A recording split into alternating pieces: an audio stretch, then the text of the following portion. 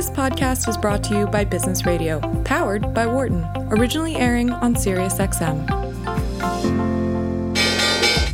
Welcome to our Behind the Markets podcast. I'm your host, Jeremy Schwartz. Alongside Wharton Finance Professor Jeremy Siegel, we tackle the latest market trends every week on Business Radio, powered by the Wharton School, SiriusXM, channel 132. Our guest consists of experts like the world's leading authority on long-term economic growth, Bob Gordon. We will continue to see jobs created rather than destroyed. Former chair of the Federal Reserve, Janet Yellen. I don't think either of us ever expected that we would live through a financial crisis. Or even the head of the Digital India Foundation, Arvind Gupta. The reason that people are talking about India is massive digitization and financial inclusion that we have done over the last couple of years. Enjoy this week's show. Welcome to Behind the Markets here on Business Radio, powered by the Wharton School. I'm your host, Jeremy Schwartz, Global Head of Research at WisdomTree. My co-host, Wharton Finance Professor Jeremy Siegel, is off for the day. Please note, I'm a registered representative of Foreside Fund Services. Our discussion is not tied to the offers of investment products, and the views of our guests are their own and not those of WisdomTree affiliates. We're going to have a really interesting show for you today. We're going to be talking with Jamie McLaughlin, who's the founder and CEO of J.H. McLaughlin & Co., which is a management consulting firm for the wealth management space. He has a really interesting background and does a lot of interesting work that we're going to talk about his views on where clients can get good advice and how his role in that. But Jamie, welcome to Behind the Markets. Thank you, Jeremy. Glad to be here. Why don't you tell our listeners a little bit about yourself and sort of your experience in the industry? I see in terms of firms you've run, been CEO of, the Geller Family Office, the Convergent Wealth, all sorts of different firms in the leadership. Well, why don't you tell our listeners a little bit about yourself? Well, thanks. I had a long run in the industry for 30 years, and about 10 years ago started a management consulting firm to solve problems. I'd like to say the center of the fairway are for the firms that are trying to serve larger, more complex wealth. We use the term ultra high net worth now. It's in that area that I'd like to say I apply my wisdom, I hope, at times, and solutions that really have proven to be challenging for the firms that want to be in that segment. I was at some great firms in my career, Sanford Bernstein, Mellon prior to the Bank of New York deal, and a wonderful RIA called Lydian that became Convergent. And then, as you mentioned, I was CEO at Geller Family Office Services. So, I've been across the industry a long time, and I had an operating role, and I'm using that experience to help C-level people solve problems. And what are some of those problems that are highest of the radar? What do you say is the common thread of the sort of number one challenge these type of firms are coming to you for? Well, my prism is largely focused on firm economics. So I'll mention that first, and then there's a second view, same prism on the issue from the point of view of the client. From the firm level, economics have proven to be really challenging. It's hard to get operating leverage when every client that walks in the door has some customized requirement that the firm is serving idiosyncratic needs. And so it's really hard to have work processes and or productivity technology that serves them, that can give them the solutions they need, and frankly, for the firm, make a reasonable profit, a reasonable margin. And that's proven to be very hard. However, separately, and this is a remarkable thing, my view is that clients, if I take that prism, largely have no idea what differentiates the firms that they might select, have no idea of the different types of firms, have no way to know who can truly serve their larger, as I say, complex needs. So I think investors are confused, and I think the firms are challenged to be profitable. Our CEO has often made a statement that the target client that you're talking to, this ultra high net worth, gets the worst advice in the industry. They put in all these complex hedge funds and high fee things. Any view on why that might be the case? That there's this appeal to complexity to serve that segment. Well, let's make sure we define the segment carefully. And I think there's some general terms that are bandied around. I'm going to use the $30 million mark, but that really does not speak to the true great wealth that's been increasing, pronounced great wealth that's been made in this, particularly in this country in the last 20 years, that's greater than $100 million. But at that point, $100 million or more, you have the ability to take risk, or in the case of alternatives, accept a certain degree of illiquidity in return for some presumptive return. So in terms of trying to get to those clients, there are a number of firms who either can deliver because they're in the process of what I think of as the asset management business. They're in the process of manufacturing and distributing product for a fee, or alternatively, you're in the business of providing advice. And I think it's that clear delineation that is today maybe the largest trend that's separating those firms that are delivering product versus those that are delivering essentially advice and solutions. And so to the point that they sometimes don't get the best advice, the question is, what level of advice? Are we talking about investment advice, or are we talking about non-investment advice? And just to add, this is key. It's really hard to be differentiated in delivering investment, presumptive alpha. It's harder to deliver non-investment services. And so in both cases, if you can do the integrated delivery, it's proven to be very, very hard. Staff complements have to be built to serve those non-investment services. So, yeah, it's really hard to deliver solutions. It's, as I said before, it's just as hard to make money at it.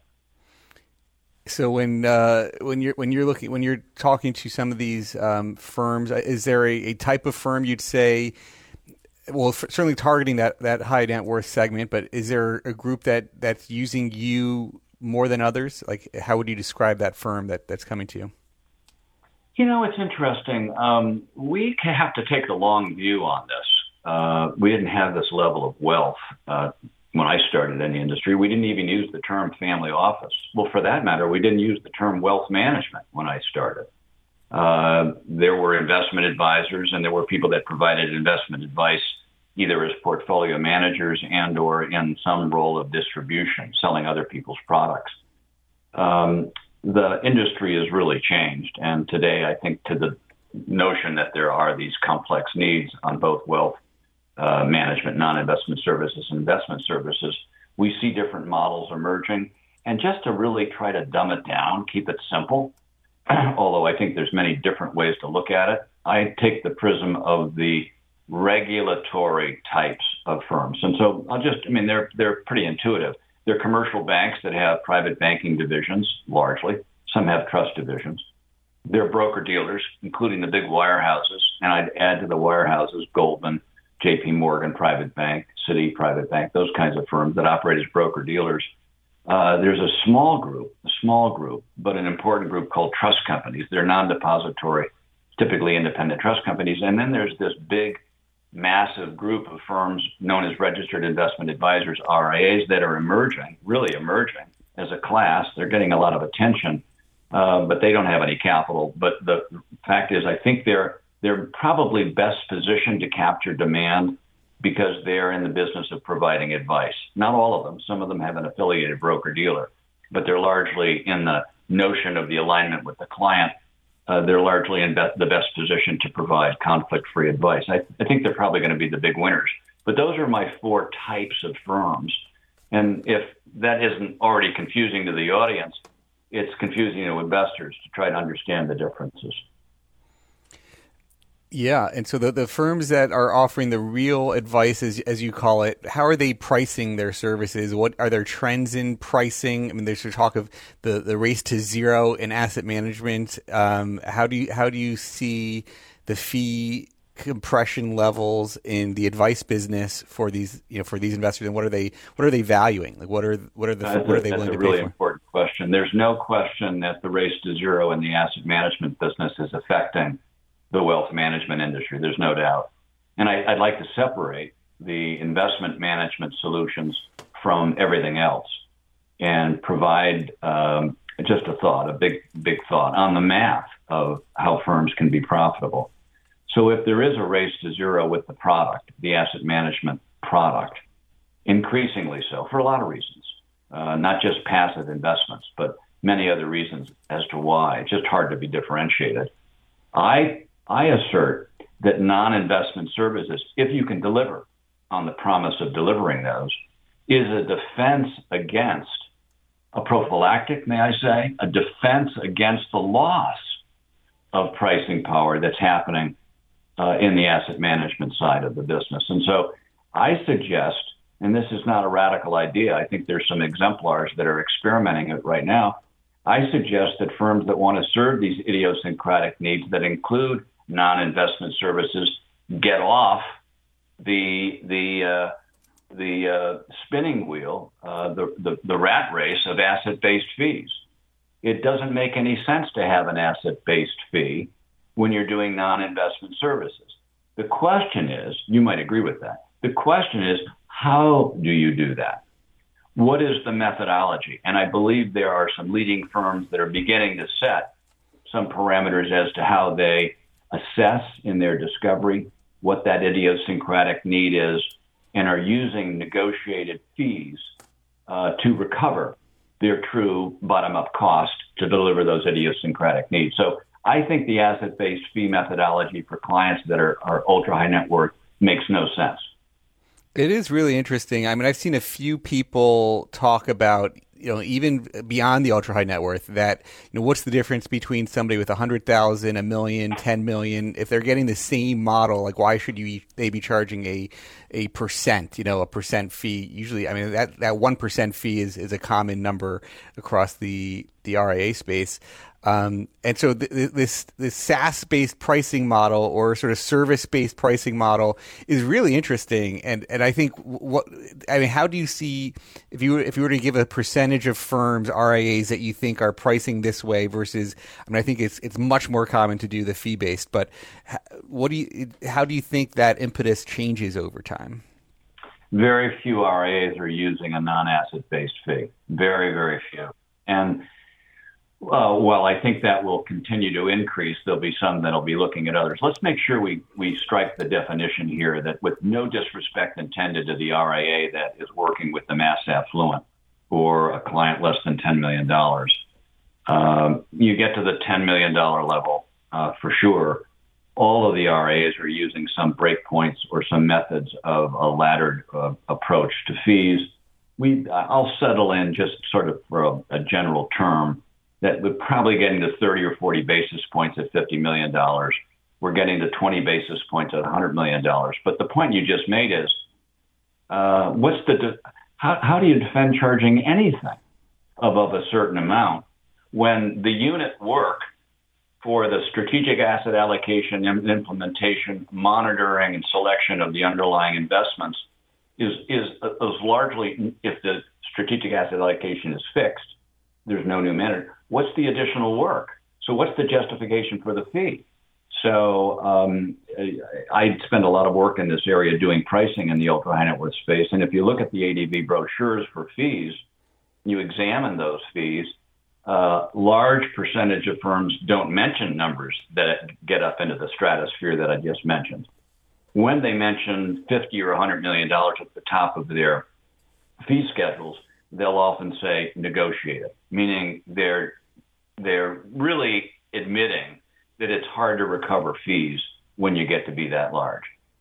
Some have a negligible fee of maybe 10 basis points, but and there are some operations and custodial issues that are true fees that have to be absorbed. I could concede that, but it's very hard to defend a fee for no additional unit work above a certain amount.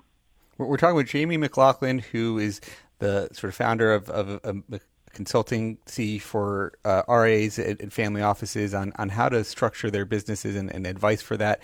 It's really interesting. In terms of these non-investment services that firms are offering, I mean, what do you see as these services that you think they should be charging these non-asset-based fees on, and what is the marketplace for this? Like, where's the innovation occurring here? Well, the service menu has expanded just remarkably. I'm reminded when I started in the business 30 years ago, I was at Sanford Bernstein. We were an investment manager. Now, everybody was a taxable client, so we had to be very tax aware. We had to be very mindful of accounting and legal issues, but there was certainly no effort to staff to serve any of those requirements. Those were done by outside advisors, professional advisors, lawyers, and accountants, and so on. What's remarkable to me is that the platform for services today has expanded into areas that I would never have contemplated. So certainly we have the advanced planning issues, now sometimes internally staffed, not using outside advisors, but we have a whole host of other issues. As an example, issues of household financial management, bill paying, concierge services for large families, personnel management, property management. The list is really a long, long list.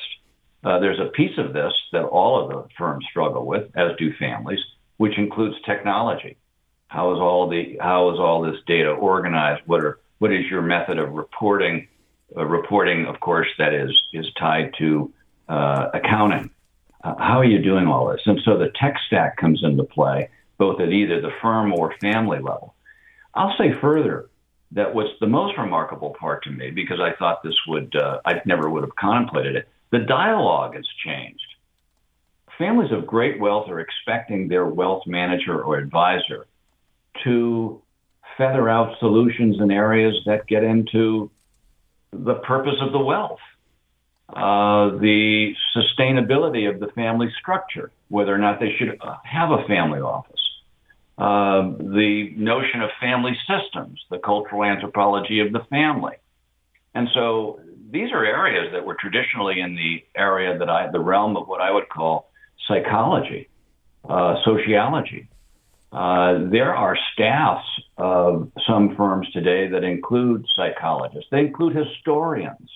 And so the nature of the dialogue has changed, in my view, that it's simply outstripped the absolute best advisors' ability to carry the dialogue alone. And firms, as a result, have adapted by having to provide solutions through ensembles, sometimes with specialists. But there is simply very, very few advisors that can carry this dialogue because it has expanded in areas that we wouldn't have imagined. And it does require a lot of specialist support. The reason that I mention that is all of these specialists require embedded cost in the staff model, which erodes margins. So it implies you either accept a lower margin business or you partner in the nature of an adjacent partner to find a solution provider that you can work with using your due diligence on an exclusive basis. So it's become harder to deliver those solutions because they're so wide and so deep. Interesting. I mean, and so with the technology is changing every industry and how we interact with every industry. We're a lot less in person. I wonder how you see both technology serving the advisors, what they need, what's missing, and then also just the interactions through technology and how that's shifting conversations. Well, it's a great question and one I look at. You can go online right now and order anything on Amazon, and it'll be delivered at your front door the next day. So there's an expectation that the wealth management firm should be able to deliver information. I use the broader term data assimilation in a more coherent, optically better looking way. And most of the tech stacks for the wealth management firms are behind. They've been underfunded. The nature of the tech stack in terms of providing these solutions really rests on two principles for the largest families. They need some sort of cash management or accounting system, a general ledger approach, or their orientation is to the data that they need is much more of what I'd call portfolio analytics or an investment report at the end of the day that they need. And we don't have solutions today. We don't have pipes built, application interfaces that really have the general ledger talking to the consolidated report. So there's an expectation that I should be able to get all this data in one place. It should be nicely organized so that I can do budgeting, financial planning, investment report analysis all in one place, and it hasn't happened.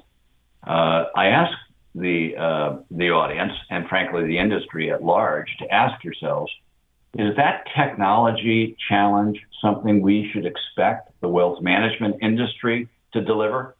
And if they're in the advice business, should they be in the technology business too? So right now it's a big challenge. I think there are major fixed costs that have not yet been absorbed by a lot of firms because they're behind. And I believe a lot of the investor families are disappointed by the kind of information they get from the firms. So technology is a big challenge right now. So is there somebody doing better than others? I mean, I've talked with a few interesting firms, have some experience with some, and some question like why won't like a broker dealer or some of the big custodians, why isn't their tech stack, why is it all unbundled and you keep your accounts with one place, but then you have to get all of these different planning and allocation and all sorts of software other places. There's some new firms that are trying to be a service for RIAs that are trying to embed it all with a great slick interface and the latest technologies that I'm hearing.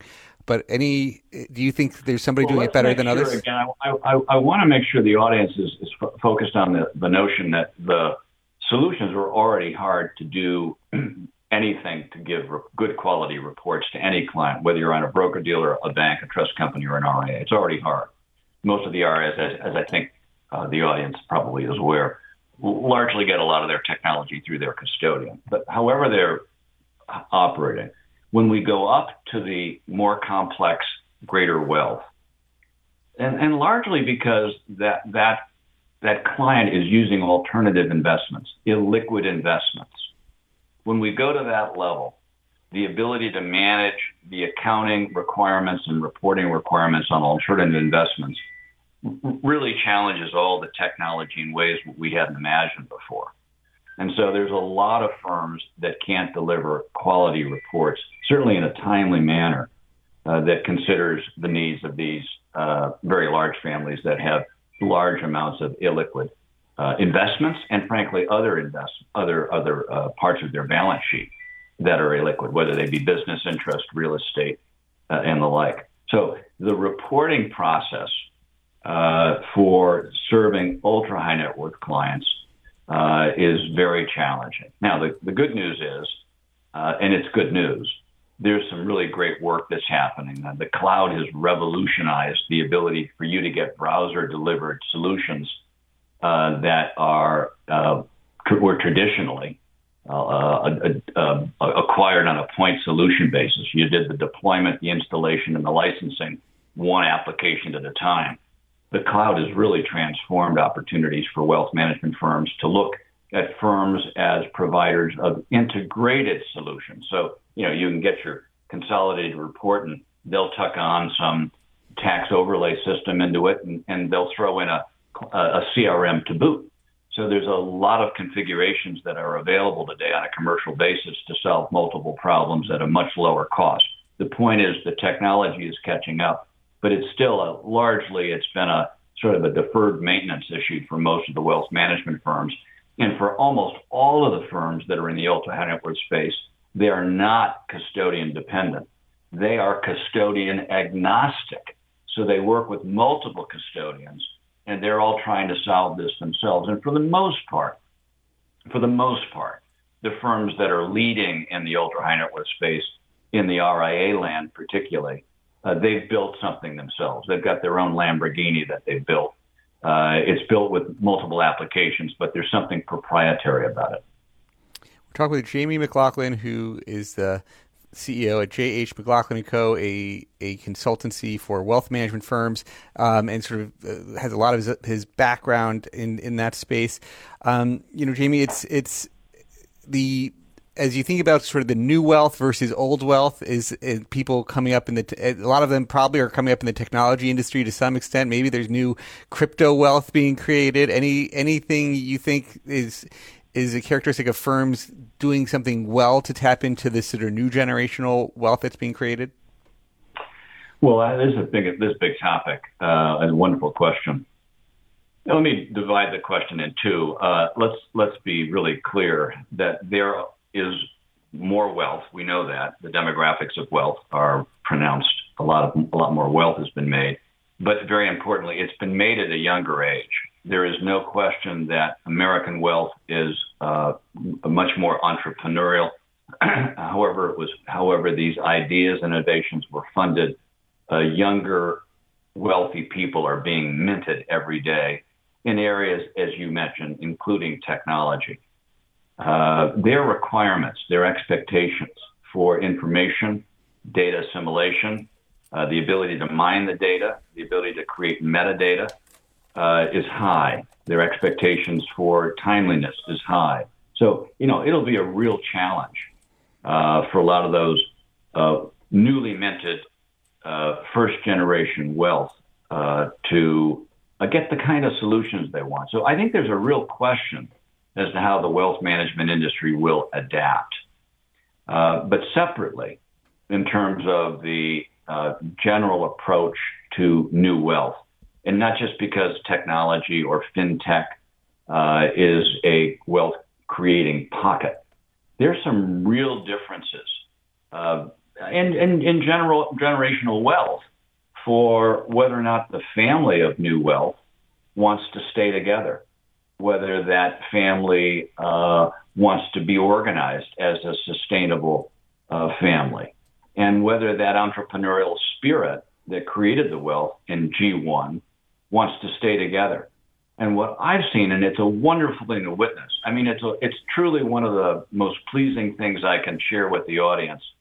There was the caricature of the trust fund baby 25 years ago. Poor Paris Hilton was the brunt of a lot of jokes. The trust fund baby is out. It is a myth. It doesn't exist anymore. There is no American aristocracy. New wealth is being created.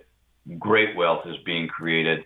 And what I say openly, whether or not you're in the camp of Elizabeth Warren that we need to distribute some of that wealth, what I am pleased to say at close-up observation, that new wealth is more purposeful. It wants to do good. It wants to serve the common weal. It is in a position today that I think it can do some great things, and it will. And the trust fund baby doesn't exist. So you've got young G2, G3 parts of great wealthy families who are being organized and very purposeful about what they're doing. And I think, if I can use this big term, they're disintermediating this old notion that there was a shirt sleeves to shirt sleeves phenomena that would go on within a family within 3 generations. Whether they're using psychologists, whether they're using lawyers, families are creating more sustainable, more durable structures. They're allowing greater distribution of governance and decision-making, and they're planning to be around for a long time. And I think the purposefulness of great wealth in America is what would characterize, in one sentence, what would characterize this new generation of wealth. It is anything but the trust fund generation. We've got a few minutes left. One of the topics that's generating a lot of market activity, I mean, this was great sort of high level on what's happening in the family office space and RIAs. There's one of the key market risks has been one of the family offices, the Archegos family office that was very levered and sort of blew up and had a lot of implications across the markets. How unique do you think their situation was? Anything you would say, any observations from your seat on what was going on there and any other risks to the market here?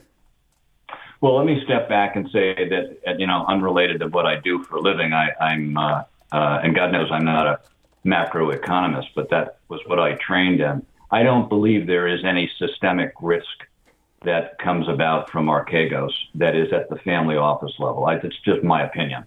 But I can assure you, our Department of Treasury, the SEC, and other oversight regulators are looking at any level of potential systemic risk that's coming from this opaque family office land. There's no question.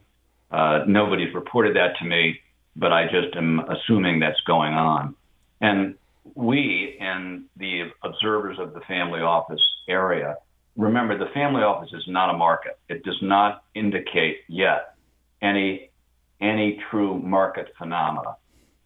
We had a decision in the accounting area called Lender We had the Dodd-Frank legislation that defined the lineal descendant for the registration exemption. I think the Archegos issue may reset some of the expectations around just how opaque will we allow family offices that are exempt from registration to be in terms of some of the risks that I think really did occur in this particular case. For all intents and purposes, it was a family office. So I think people will look at it, and I think there will be some things that will come about that may create a little wrinkle, one more element of some compliance standards within the family office world that actually will be largely creating greater visibility, less opacity, and for the regulators, some more assurance that there is not systemic risk. I predict that'll happen. And for the banks, I mean, I guess the way a lot of this stuff was structured is with these swaps and the leverage amounts. And it's amazing with some of these big banks in Europe, how much losses, when they are supposedly just, providing exposure to their clients, how much of their losses can erode their equity value. It's some pretty staggering losses that you're seeing at these banks. So very interesting to see how that evolves. Jamie, where can people find you and information here? Where if they want to follow up with you, where can they find you? Well, my website is www.jhmclaughlin.com. Thanks for listening to the Behind the Markets podcast. If you want to learn more about WisdomTree, visit wisdomtree.com. You can also follow me on Twitter @JeremyDSchwartz. I'd like to thank Patty Hall for producing our live program on SiriusXM channel 132 and our podcast producer, Daniel Bruno. Join us next week for another edition of the show. For more insight from Business Radio, please visit businessradio.wharton.upenn.edu.